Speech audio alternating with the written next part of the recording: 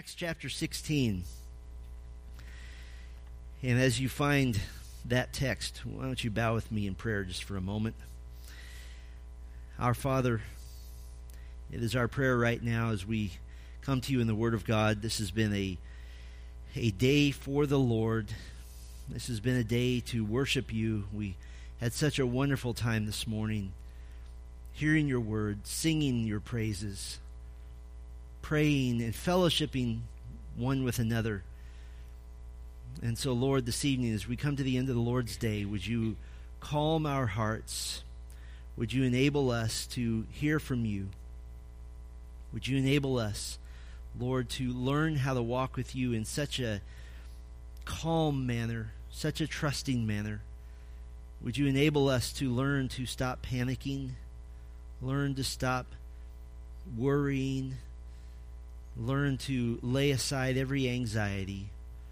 And it is a lifetime process, Lord, and I pray that tonight would be a part of that process, that we would be calmed before you, that we would be comforted before you, that we would be able to look at any trial, any pain, any time of waiting on you with confidence, with happiness in the Lord, and with a smile that our sovereign God has all things firmly in hand. So this evening, Lord, would you both thrill our hearts, would you calm our minds to understand that you are in control and we can give you praise for this. We pray this for Christ's sake. Amen. It's what some people have called the moment. And I didn't coin that term, but I think it's a useful term. The moment might be an actual point in time, or it might be kind of a culmination of a dawning realization over a longer period of time. The moment is when you realize that you have now begun a time of waiting, a time where things are not going to go the way you wanted them to. You're now entering into the knowledge that, and if I can define waiting on the Lord, it is a time of being in a helpless position where you can do nothing except wait. You have no recourse but to wait for the Lord to act on your behalf, if in fact he intends to do so. The moment might be a single point of time. It might be the moment when a serious diagnosis is given. It might be a moment when terrible news is received, which won't work itself out anytime soon. Or it might be just any sort of negative shock or surprise which has a factor of pain to it. Or the moment might be the conclusion of a long series of dashed hopes and wishes that finally ends with the comprehension, looking in the mirror, that I am in for a long wait. I am in for a time of just waiting on the Lord. And what's hard about that is that's a moment of realization when you realize that your time of waiting might not be finished in this lifetime, that it might be a lifelong wait. This might be the moment you accept the fact that your child will never be like other children. This might be the moment when you understand that a physical problem you're struggling with is going to go with you, in fact, to the grave. It might be the moment when you grasp that you are going to lose the battle that you've been fighting for a relationship. The moment sometimes feels like a sudden blow, and sometimes it feels like a dull ache in your gut, which just grows over time because you know you have to face it. In any case, however the moment is for you, and you either have had one, are in one, or are going to have one, when we're called upon by our sovereign God to wait upon the Lord, the enduring that silence from the Lord, that silence from heaven, that moment is upon you, and now there are choices to be made. In that moment, there is grief, there is sadness, there are tears, there are even great heaving sobs of anguish. I have in my office, in this office, here in this building, had people literally on the floor sobbing in agony. And so we understand this. The tears and grief might not see the end for a very long time. You know that you might be single-handedly keeping the Kleenex Corporation going for quite some time. And this is the aspect of learning to wait on the Lord that I'd like to address this evening, what it is we do at the beginning of our time of waiting, at the moment. And so it's my hope to prepare you. Now, I want to say a little side note here. If you have already gone through massive times of waiting on the Lord and you didn't handle it as well as we're going to describe tonight, that's okay. We start today. Today is fresh, and so the Lord will very likely give you another opportunity to practice anyway. Now, we've labeled our time of waiting on the Lord as a time of being in the desert, in the wilderness of God, the time when we desperately need help and strength. And to learn to have strength in the desert, we're putting together lessons, what I've called a biographical theology, from faithful individuals, faithful groups in the Bible. And we're constructing a series of be statements to understand how to wait on the Lord. First, Israel said, be thankful for God's mercies, that no time of waiting is completely devoid of the hand of God in your life. And then the second lesson we saw is that Israel also says, be wary of testing God. That our time of waiting is not an excuse to spiritually abandon the Lord. It is not an excuse to stop obeying the Lord. It is not an excuse to sin because I'm hurting. And so tonight we'd like to go to the New Testament and learn from these two legendary missionaries, faithful men of God, who did so very much to promote and spread the gospel of Jesus Christ. And the lesson tonight is from Paul and Silas. And Paul and Silas say, be mindful of how you begin waiting. Be mindful of how you begin waiting. So if Paul and Silas could come and visit you in your living room and sit down with you and you mention to them, I'm about to start this time of waiting. I'm waiting for something in my life, and it's very painful. It's very hard. They would, from their own ministries, be able to tell you a beautiful story, and they could remind you to be mindful of how you begin waiting. And in Acts chapter 16, I want to just jump right into the action. In one moment, Paul and Silas are simply peacefully walking in the city of Philippi. They go pray, and the next moment they're arrested. They're dragged before Roman rulers of the city, and we pick up the action in Acts 16, verse 20. And when they had brought them to the magistrates, they said, these men are Jews, and they are disturbing our city. They advocate customs that are not lawful for us as Romans to accept or practice.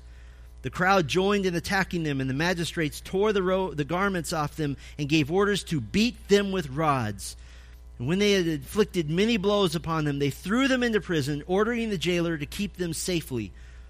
Having received this order, he put them into the inner prison and fastened their feet in the stocks.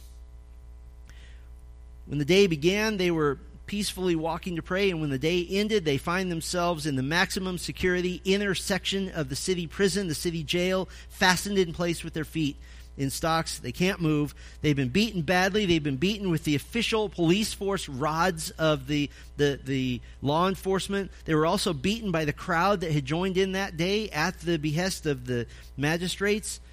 I suppose one of them might have commented to the other, I guess today isn't going exactly how we thought it would. They suddenly found themselves in the position to wait on the Lord with no certainty whatsoever about their future. Well, how did they get here in the first place? Let's back up a little bit and let's kind of move back into the action and set the scene.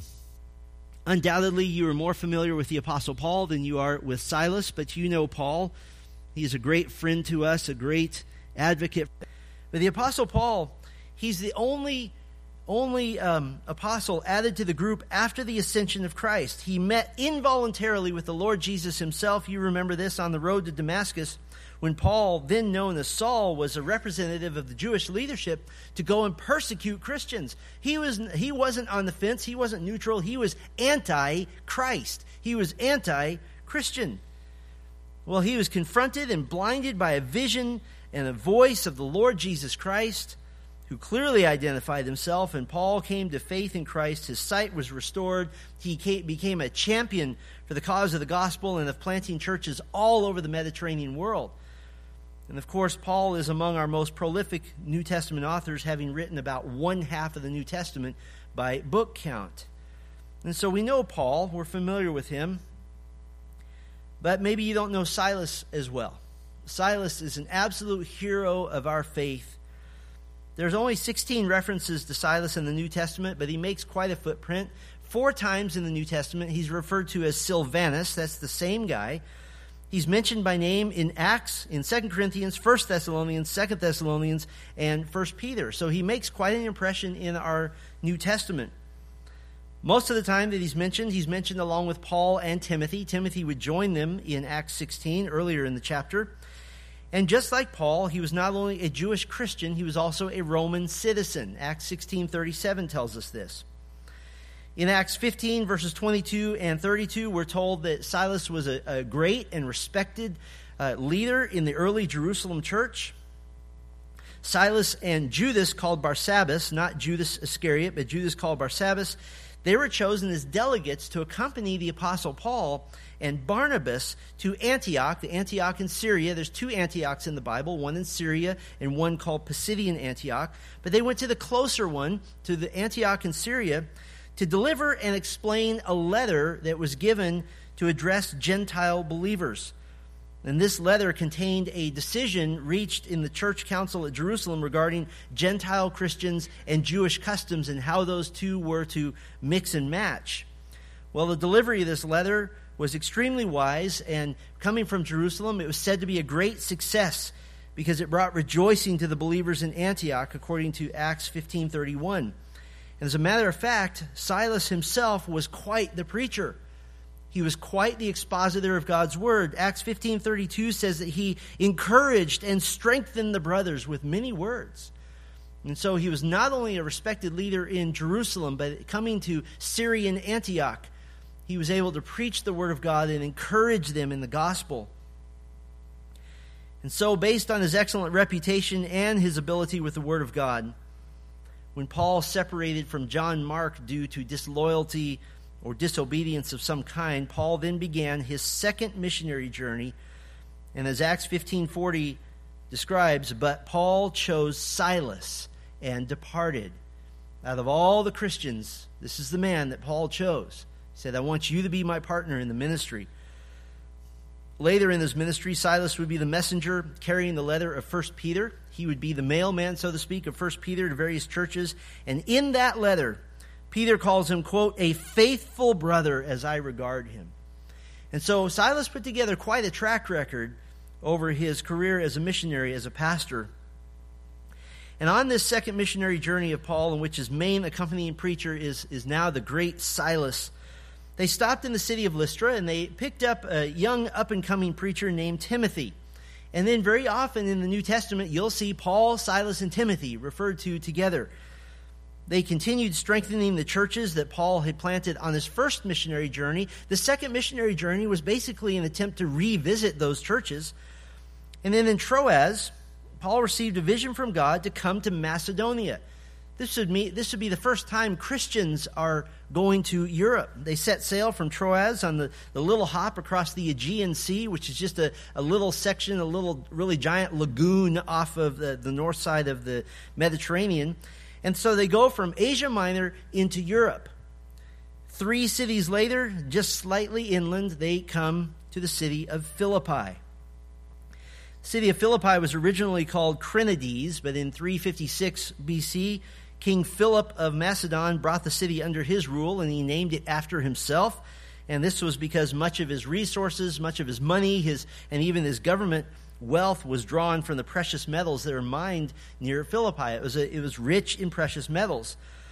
Well, then in the 2nd century BC, Rome successfully took Macedonia, and they made Philippi a Roman province, and they made Macedonia a Roman province, and they used Philippi as sort of an outpost, sort of a fort on the Via Egnatia, which was the overland highway that linked Rome to the east. And so Philippi was very important to kind of guard the outlying sections of the Roman Empire.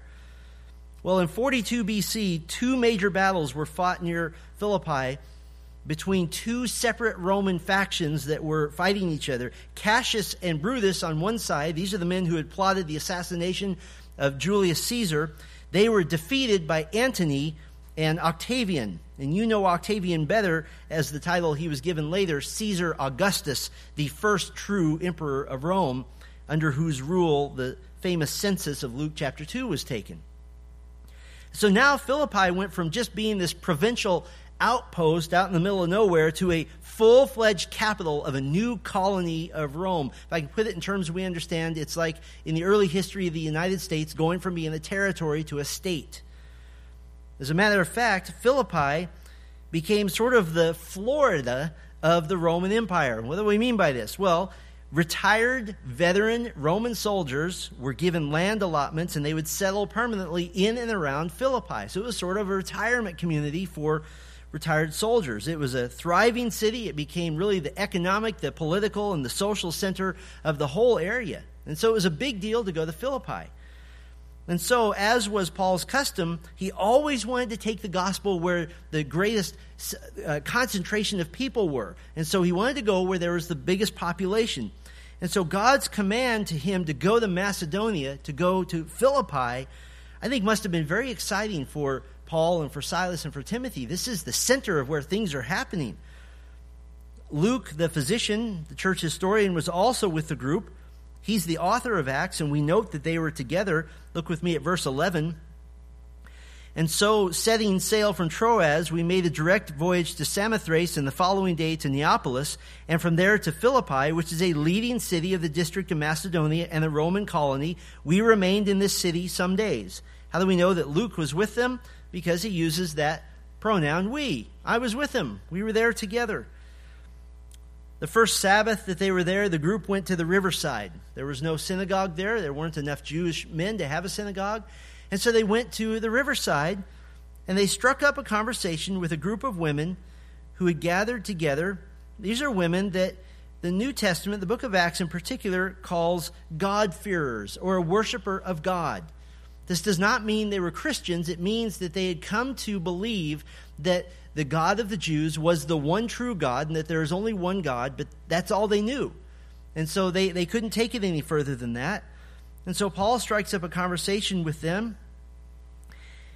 One woman in particular, verse 14, one who heard us was a woman named Lydia from the city of Thyatira, a seller of purple goods, who was a worshiper of God. The Lord opened her heart to pay attention to what was said by Paul. And after she was baptized and her household as well, she urged us, saying, if you have judged me to be faithful to the Lord, come to my house and stay. And she prevailed upon us. And then on a different day, the missionaries were once again on their way to the place of prayer by the river to meet with these new believers. And we see in Acts 16, verse 16, as we were going to the place of prayer, we were met by a slave girl who had a spirit of divination and brought her owners much gain by fortune-telling. She followed Paul and us, crying out, these men are servants of the Most High God, who proclaim to you the way of salvation. Now, let me stop right here for a moment. Why would a demon-possessed girl be proclaiming the truth? Why would she be doing this? Well, she can't help it. The demons know the truth. They just don't like it. They know the truth. In verse 18, she kept doing this for many days, and it says Paul became greatly annoyed. Now, why would he be annoyed that this girl is proclaiming the truth from a demon? Because the gospel does not need, nor does it want, the help of demons to proclaim the truth of Christ. And so it says here, in verse 18, Paul, having become greatly annoyed, and it means exactly what it says, he turned and said to the Spirit, I command you in the name of Jesus Christ to come out of her. And it came out that very hour. Verse 19, when her owners saw that their hope of gain was gone, in other words, the girl was making money for them, they seized Paul and Silas and dragged them into the marketplace before the rulers. Now, it's very interesting that the rulers certainly were likely receiving some sort of payoff from these sorts of divination businesses, because they immediately fall into the difficulties that the owners of this girl wanted Paul and Silas to come to. And so they went right along with it. And now, for some reason, Luke and Timothy, they're spared. They're not dragged in here. But Paul and Silas are beaten severely by law enforcement and by the crowd. They're battered. They're bleeding. They have bruises. They have welts forming on their bodies. Not to mention the legal injustice. Acts 16:37 tells us that since both Paul and Silas were Roman citizens, this was an illegal beating. And they had been treated as guilty until proven innocent. They had no legal status, no rights. They were put in the innermost secure part of the city prison. Their feet were put in stocks, which would be kind of a wooden device just to keep you in one position. And now we come to the real meat of the lesson that we want to learn tonight, understanding how they got here. We come to Acts chapter 16, verse 25. About midnight, Paul and Silas were praying and singing hymns to God, and the prisoners were listening to them. And you know the rest of the story. We always want to skip to verse 26. And suddenly there was a great earthquake, so that the foundations of the prison were shaken, and immediately all the doors were opened, and everyone's bonds were unfastened. Now, I think it's easy to say, sure, I'd be singing hymns too if I was about to be released, just waiting for that earthquake. Isn't that great? But they didn't know that. It's important for us to understand this, because look with me at verse 37. After they get out, Paul said to them, they have beaten us publicly, uncondemned men who are Roman citizens.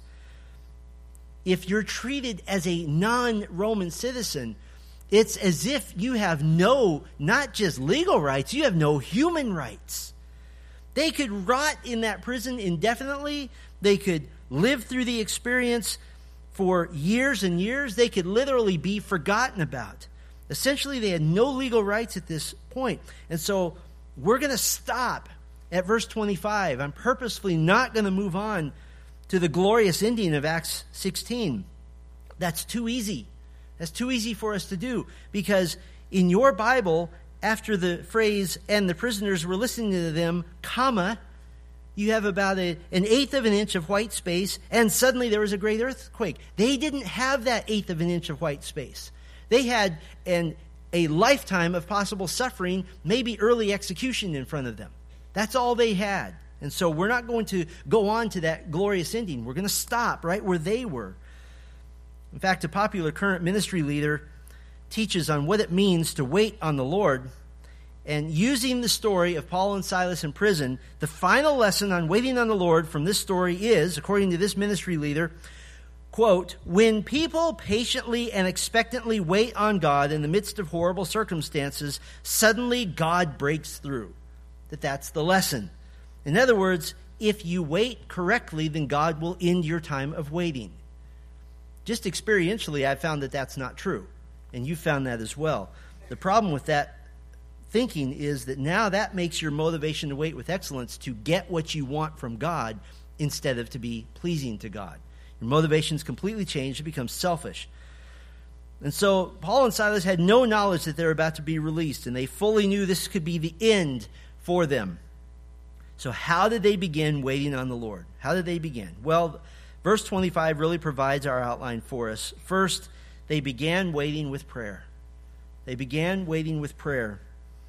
Now, you might say, well, that's obvious.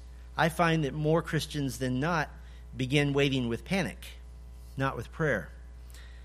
These men had been beaten with rods. This would cause injury to their heads, to the spleen, to the liver, to kidneys. All the major organs are susceptible to injury. It would also cause lacerations. Even minor bone fractures were possible.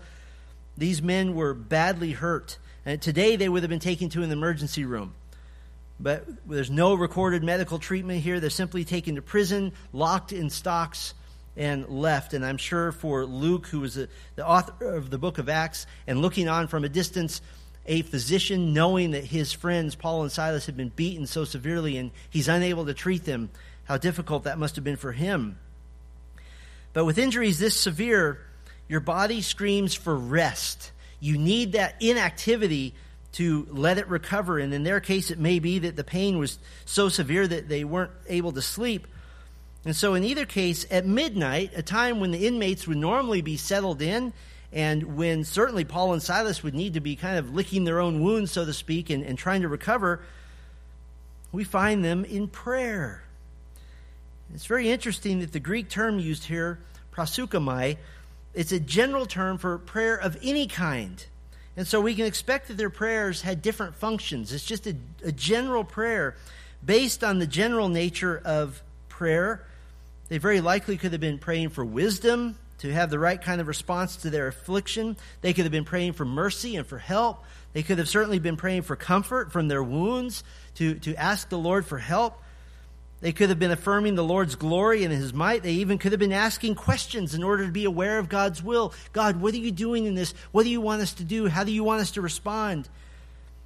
And certainly I would imagine that they would be including thanksgiving, that though they were beaten, they were still alive, they were still able to pray. They were simply following the example of Jesus when He poured out His own soul in prayer late in the night, as Matthew 14:23 records. And so instead of looking only to their own needs, instead of their immediate concerns, they're drawn to quickly run to God's safe haven, to God's safe place of grace, to check in with their Savior and with their God. And they were praying together. And it's very likely that they were taking turns.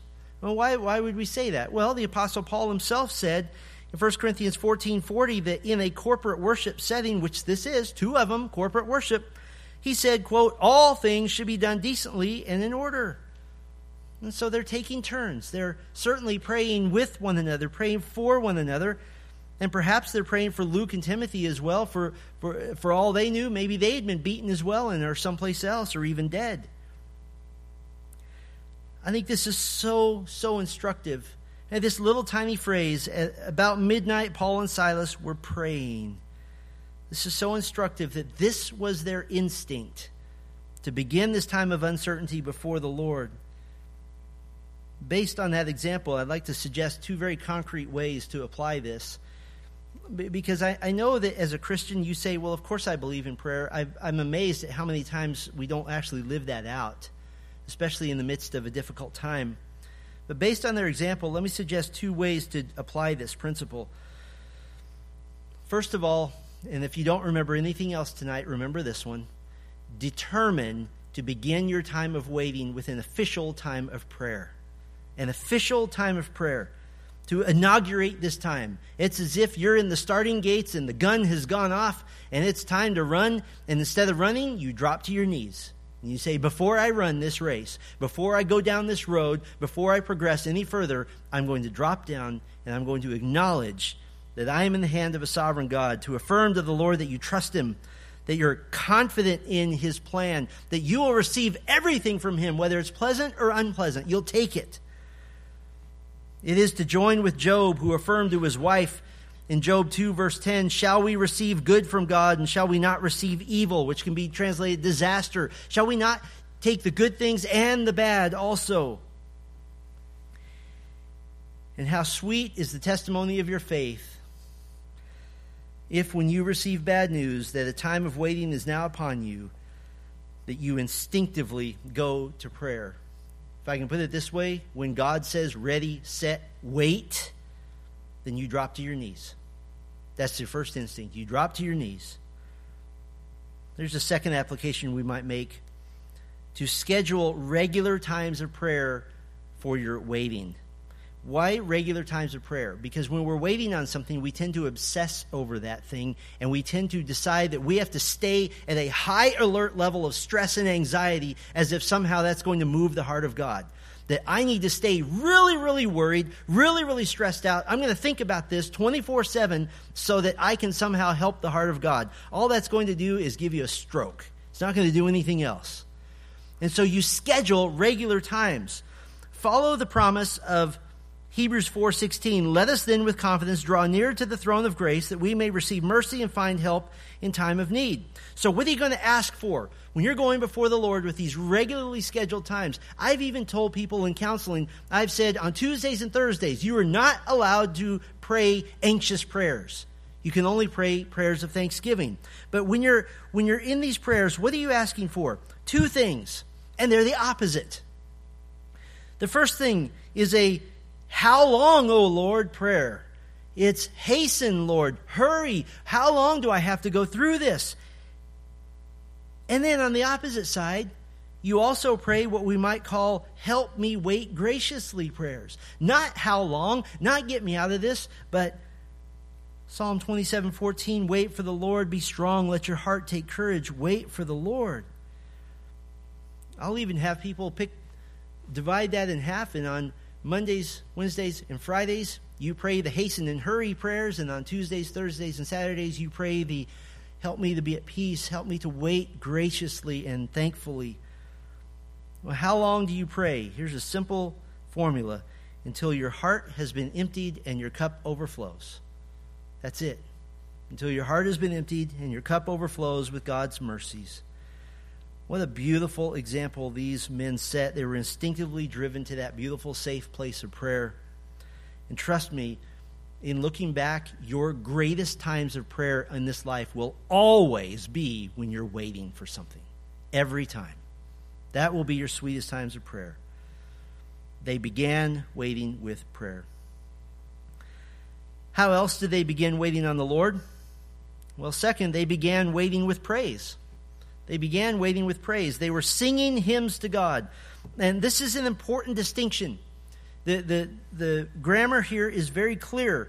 To God is a direct object of the verb singing hymns. In other words, they weren't just singing to comfort themselves, which songs can certainly do. They weren't just singing to drown out the noises of other prisoners moaning and groaning all around them. They were singing to God. And these are truths, songs of truth about God, directed to God for the pleasure of God and for the glory of God. I wish I knew what hymns they were singing. We don't know. We're not told. But we do know what hymns are. They're God-focused, theologically scriptural songs which rehearse the truths of the gospel, rehearse the truths of God. In fact, we have examples in Scripture of possible early Christian hymns embedded right into the New Testament text. Now, scholars don't agree on whether these texts are hymns first and then they became incorporated at the direction of the Holy Spirit into Scripture, or whether they became hymns later, or whether they're just extra poetic expressions of biblical truth. But in any case, the one thing that scholars do agree upon is that there are places in the New Testament that are just different. They're poetic. They're unique. They're so compact in their truth, very much like a good hymn. Some of these passages that may in fact be early Christian hymns, Philippians 2, 5 through 11, the description of the humble and exalted Jesus Christ. Colossians 1, 15 through 20, the description of Christ, the preeminent creator of all things. Ephesians 1, 3 through 14, the Trinitarian single Greek sentence which explains the roles of the Father, the Son, and the Spirit in our salvation. We have 1 Timothy 3:16, a very short synopsis of the entire ministry of Jesus Christ. Listen to this compact little hymn in 1 Timothy 3:16. Great indeed, we confess, is the mystery of godliness. He was manifested in the flesh, vindicated by the Spirit, seen by angels, proclaimed among the nations, believed on in the world, taken up in glory. That's so hymn-like. It's so glorious to see that truth compacted like that. So maybe they were singing hymns that are now part of our New Testament. It could be, very likely, both of them are Jewish. Maybe they were singing psalms that applied to their situation. A lot of different guesses have been put forward as to what psalms they might have sung. Maybe it was Psalm 16. I would certainly think that verses 7 and 8 would apply to them. Bless the Lord who gives me counsel. In the night also my heart instructs me. I have set the Lord always before me. Because he is at my right hand, I shall not be shaken. Certainly we might think Psalm 34 might be appropriate to them. I will bless the Lord at all times. My praise shall continually be in my mouth. And then verse 7, the angel of the Lord encamps around those who fear him and delivers them. I love Psalm 28, verse 7. Many have said this might be a possibility. The Lord is my strength and my shield. In him my heart trusts, and I am helped. My heart exults, and with my song I give thanks to him. In any case, they were singing hymns, and I want you to notice something. I know this may seem obvious. They knew the hymns. They knew them. How is that? They'd been worshiping together regularly for a long time. And so they had an arsenal of praise, so to speak, at their disposal. And by the way, this is structured like a formal worship service. Did you know that? They didn't just pray and then sing. The phrase, they were praying, is a present participle. It indicates a continual stream of prayer. And you put that together with the verb singing hymns. This is an imperfect verb, which means it's repeated. What does this mean? You put these together, they would pray, then they would sing. They would pray, then they would sing. They would pray, then they would sing. They put together a little two-person formal worship service. with two great pastors there in the prison in stocks, praying and singing. The great reformer Martin Luther believed wholeheartedly that one of the great keys to the spiritual health of a Christian, the spiritual health of a local church, was congregational singing, which, by the way, congregational singing was essentially lost before the Reformation. Luther stated this. He said, quote, "For God has cheered our hearts and minds through his dear Son, whom he gave for us to redeem us from sin, death, and the devil. He who believes this earnestly cannot be quiet about it, but he must gladly and willingly sing." And so for Luther, singing is just an integral part of our trust in the Lord. Every year in October, we like to remember some of the reformers. October 31st, we take as the official date of the beginning of the Great Reformation. One of those reformers that we love and we cherish is a man by the name of John Huss, or Jan Hus, as some would say. On July 6th, 1415, he was burned at the stake by the Catholic Church.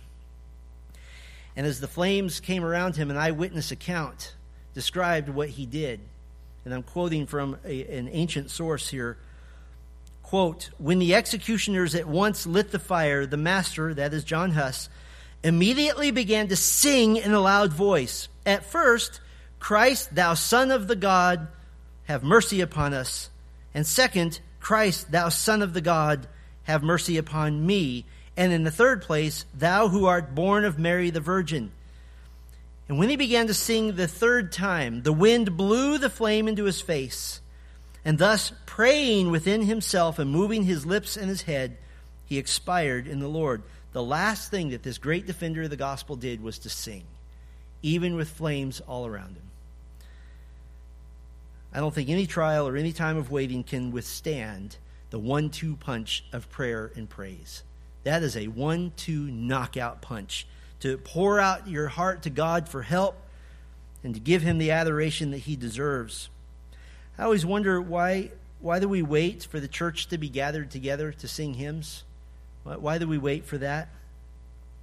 We need hymns. Paul and Silas proved this. If anybody wants to say, well, hymns are just so old-fashioned, I say, oh, they are. They're 2,000 years old and they're glorious. You need your Bible and you need your hymnal. And with your Bible and your hymnal, you are unstoppable. Do you understand that? The hymnal gives voice to the truths of Scripture, lifting your praise to God, strengthening your own heart. And listen, if I can speak to families, and families mean if you have one of you or more living in one place, that's a family. I don't care whether you're musically talented or not. That misses the point. Sing together. Sing together. You know what I always want my children to believe? I want them to believe that following Christ and singing to God are two sides of the same coin. That Christians sing. And that we don't just wait to go to church. We sing. We make singing to the Lord like breathing. I want my children, I want your children, I want you to know that the moment that the waiting starts, you instantly and instinctively begin singing. You begin proclaiming the praises of God. You show me a saint who sings to the Lord, I'll show you a saint who knows how to wait upon God. The two go hand in hand. But there's one more way that Paul and Silas began their waiting on the Lord. They began with prayer, they began with praise, and we might put it this way, they began with purpose. They began with purpose. This is a good example, as good an example as I've ever seen, of how a time of suffering has immediate ramifications beyond just the believer who's suffering. Look with me at verse 25. Let's just read the whole thing again and notice the last phrase. At midnight, Paul and Silas were praying and singing hymns to God, and the prisoners were listening to them. This is so important. Here are Paul and Silas noticeably not doing several things. They're not cursing their circumstances. They're not cursing their jailer. They're not crying and wailing about how hurt they are. They're not screaming for the ACLU to come defend them. And they are noticeably doing something that these prisoners have never witnessed. They're witnessing a Christian worship service. The first one they've ever seen, ever heard. And because of the gospel focus of these men, the prayers they prayed undoubtedly spoke of Christ and the cross. And because hymns are by definition spiritual truth, gospel truth, Christ-centered truth set to music, they heard songs of Christ, songs of the cross. And how amazing must that have been for these lost prisoners to hear men of God praying and praising. How wonderful, how soothing. Paul and Silas, do you understand what they did? They literally brought a little piece of heaven down to this inner maximum security section of the prison. And by the way, just to set the scene further, all of them were in the pitch black. All of them were completely in the dark. After the earthquake, which opened all the doors, the jailer had to call for lights to be brought. There were no lights there. They didn't have night lights. They didn't have a street lamp. They didn't have any of that. It was pitch black. And so here are all the prisoners in the dark, many undoubtedly having been beaten just like Silas and Paul. And from the dark, if they listen, they hear two men speaking to God like God is their friend and singing songs that give hope that this God could save them. Hymns of praise just floating through the dark hallways of this prison to the ears of unbelieving listeners, no doubt calming their souls and showing them a radically different way to respond to trouble. So even in prison, the Lord provided this ultimate gospel opportunity. And as Paul would find out later in greater proportion, he often does this. And this was simply practiced for a later time. For Paul, during his first Roman imprisonment, a number of years later, he's under house arrest, and Paul would be guarded in shifts by a member of the imperial guard. This is Caesar's personal army, considered to be part of his household. It was all part of his household. And so many of them would come and go, as Paul said in Philippians 1:13, that the whole imperial guard found out that his imprisonment was for Christ. And so these guards, they would come and do their day-long shifts. They would hear Paul speaking to his guests about the gospel. And what was the result of this? This is phenomenal. Philippians 4:21 and 22 says, Paul says, "Greet every saint in Christ Jesus. The brothers who are with me greet you. All the saints greet you, especially those of Caesar's household." He was preaching the gospel to them. And here now in this Philippian prison, Paul and Silas are depicting in very concrete, observable fashion to an audience of unbelievers the Christian virtue of suffering with joy in the midst of pain and anguish. They were living Romans 5:3, "We rejoice in our sufferings, knowing that suffering produces endurance." Written by Paul, by the way. They were demonstrating James 1:2, "Count it all joy, my brothers, when you meet trials of various kinds." They were illustrating 1 Peter 5:6, "Humble yourselves, therefore, under the mighty hand of God, so that at the proper time he may exalt you." Listen, if I can apply this directly to your heart, when you enter into a time of waiting, very, very rarely is that done privately. Very rarely is that done privately. You do have an audience. And for Paul and Silas, their audience was the group of unbelieving prisoners all around them. And if you ask those prisoners how Christians wait and suffer from their observation, Paul and Silas would be their only example. So I imagine they would say, well, it looks to me like Christians have a great trust in God. They speak to him like he's a friend and they sing songs to him. I really enjoyed it. That would be their only experience. Would you keep in mind that while you wait, you have an opportunity to demonstrate the grace of Christ both to the unbeliever and to the believer? And I would even encourage you at the beginning of your time of waiting, if you want to wait with purpose, gather a small group of trusted, close believers and tell them your spiritual goals for this time of waiting. Not just pouring your heart out on them. Certainly we need people with whom we can weep, but it's a mistake to think that emotional relief provided by empathy by your family and by talking something to death is actually the solution. That's not actually the solution. So when you gather people together to weep with you and to come alongside you, that's great and that's fabulous. Tell them your spiritual goals. Tell them that I want to demonstrate joy. I want to sing 10 hymns every week. I want to read 10 chapters of the Bible a day. I want to share my faith with somebody one time a week. I want to set some goals that will make me do this with purpose. Otherwise, then, all you're waiting for is for a solution. And it may be that the Lord extends your wait. And what an impact the faithfulness of Paul and Silas had, not because they were freed miraculously, but because of the impact of their conduct after they were freed. This helps us understand that God has a greater redemptive purpose in this prison stay. It wasn't just a mindless act of God that had no context. When the great earthquake that opened the door that night shook the foundations of the prison, all the doors were unhinged, they were opened. Everyone in stocks and chains were unfastened. The jailer awoke. His house was connected to the prison in all likelihood. He saw that he was vastly outnumbered by all the freed prisoners, and knowing that he would incur the death penalty for letting all these prisoners go, he drew his sword to kill himself. The thought being, better for me to take my own life than to go on trial and be executed and be publicly humiliated. But from the darkness, in Acts 16:28, Paul cried out, "Do not harm yourself, for we are all here." The jailer called for lights from his assistants, and he rushed in, and with trembling and fear, he fell down before Paul and Silas. Now, we don't know what Paul and Silas were praying or what they were singing, but we do know that the theological content of it must have been enough to impress the jailer to see this earthquake as confirming what they said is true, that the God that they are praising is the true God. And he was forced to come to terms with the God that Paul and Silas serve. Now, why did the other prisoners stay in their cells? That really is pretty much a mystery to us. Some commentators speculate that they were afraid of leaving on pain of death if they tried to escape. Others feel that they were so impressed with the message of Paul and Silas that they just stayed. I don't think either of those opinions can be supported with enough evidence to really make a case for it. I think the better way to look at this is that the other prisoners are just ancillary figures at this point in the drama. The focus now goes to the jailer. And I want to focus on him. The text tells us the result of the prisoners staying in their cells. It saved the life of the jailer because God's plan was to not only keep the jailer alive, but to regenerate him, to save him. And when the jailer knelt at the feet of Paul and Silas, he said in verse 30, "Sirs," literally lords, "what must I do to be saved?" And in verse 31,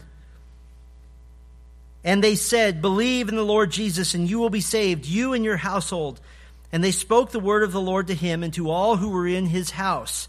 And he took them the same hour of the night and washed their wounds, and he was baptized at once, he and all his family. Then he brought them up into his house and set food before them.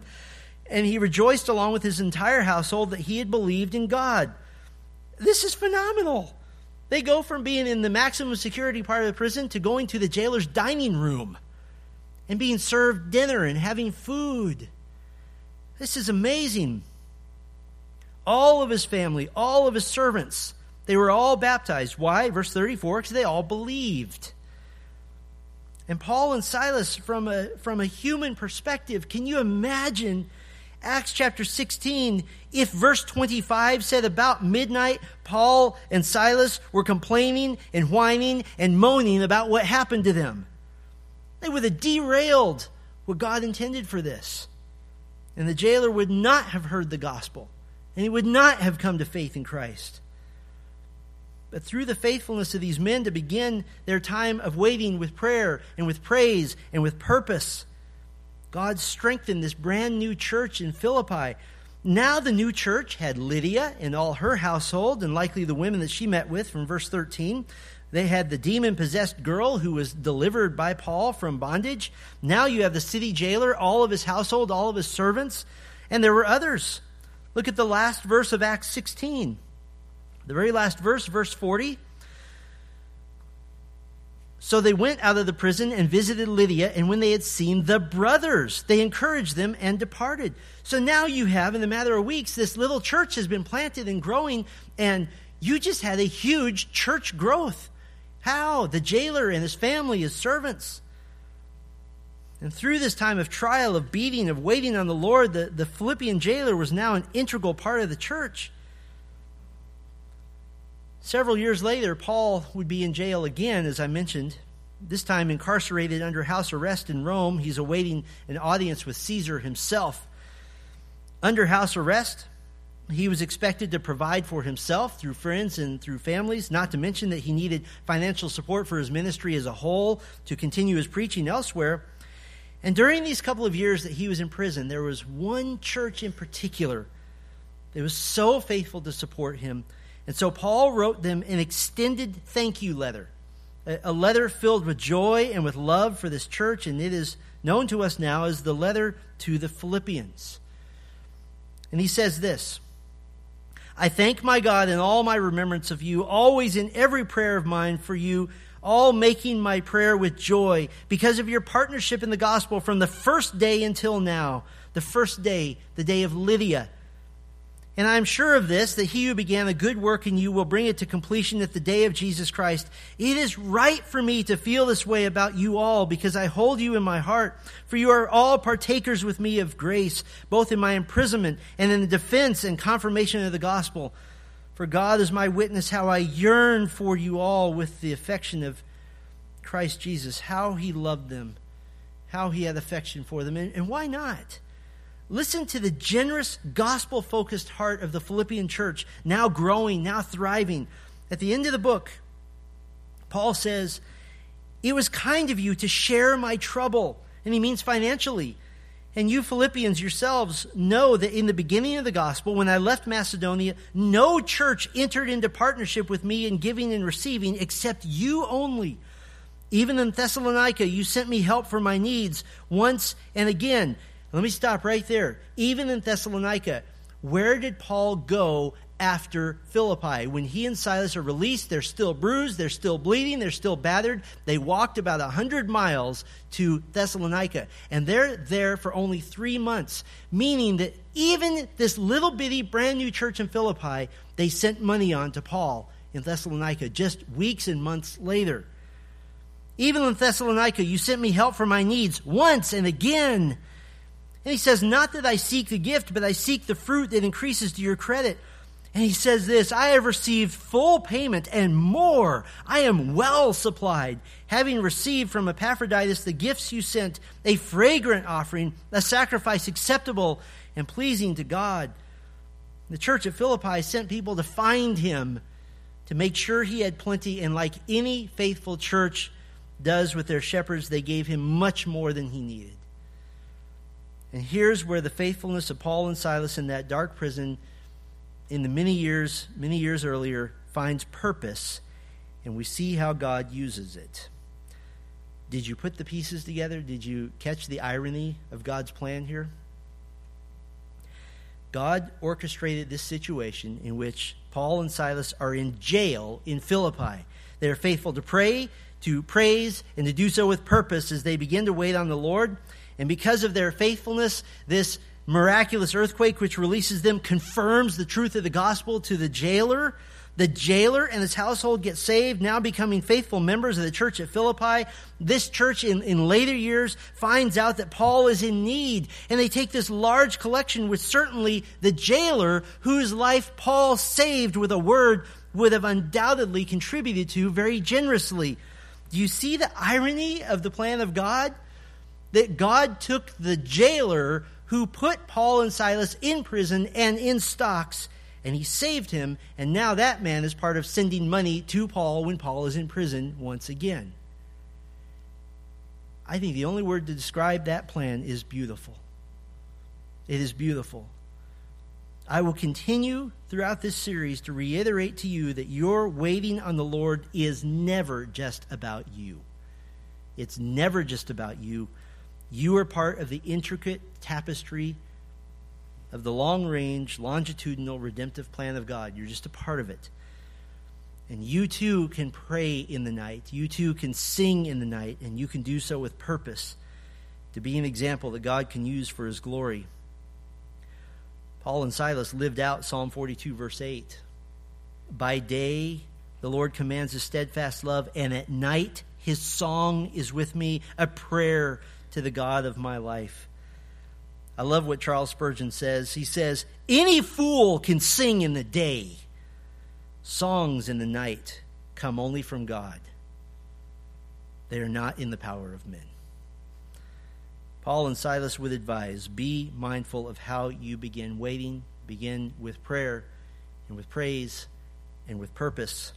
And then the moment, the time in which you begin waiting, instead of it being something to be dreaded, now can become a fragrant offering that you offer to the Lord as a sacrifice of praise to him. Might that be your response? Respond well. If you're waiting now and you haven't been doing so well, tomorrow's the first day. And you start how? With prayer, with praise, and with purpose. Our Father, we come to you tonight knowing that this either is or will be the lot of every believer. You have called us to suffer with Christ. That is part of our salvation. It is part of our calling as Christians. And Lord, every believer has sort of a different flavor or different variety of suffering. And I think very often we wish we would have any other variety except the one you've given to us, which perhaps is the very reason why we have that particular variety. And so, Lord, every person here represents a time of waiting. Either they're waiting now or they've been waiting for a very long time, or perhaps they will enter a time of waiting in the future. And so, Lord, we just pray for your kindness and your grace to them, that as they pray not only for you to hasten and to hurry, they would also pray for patience, to wait well, to praise you. And perhaps some of them might have an earthquake moment where you will release them from this time of waiting miraculously and joyfully. And we would love that, and we pray for that, and we acknowledge that you are certainly powerful to do that. But Lord, when 1 year passes, and then 3, and then 5, and then 10, and perhaps even in decades, that dawning realization that we might be waiting beyond this life. When that happens, Lord, help us to pray, help us to praise, help us to do so with purpose, so that we might be able to be, in the best sense of this word, proud of how we responded, that we might be able to hold our heads high, as it were, because we bowed them low, to honor you in the way that we wait. So, Lord, we do pray for you to hurry, for you to hasten, for you to bring solutions, but we also pray to be grown in depth, in maturity, and in patience, to have great, great patience with the situation at hand, even unto our dying day, and to join with those glorious saints of Hebrews 11 who are exalted and extolled because they waited so well. Give us the strength, Lord, to wait on you. Make our time of waiting a time where we grow tremendously, where our prayers are sweet, our praise is heartfelt, and the purpose we accomplish is all to your glory, for the sake of the gospel and for the sake of Christ. And it is in his name that we pray and thank you.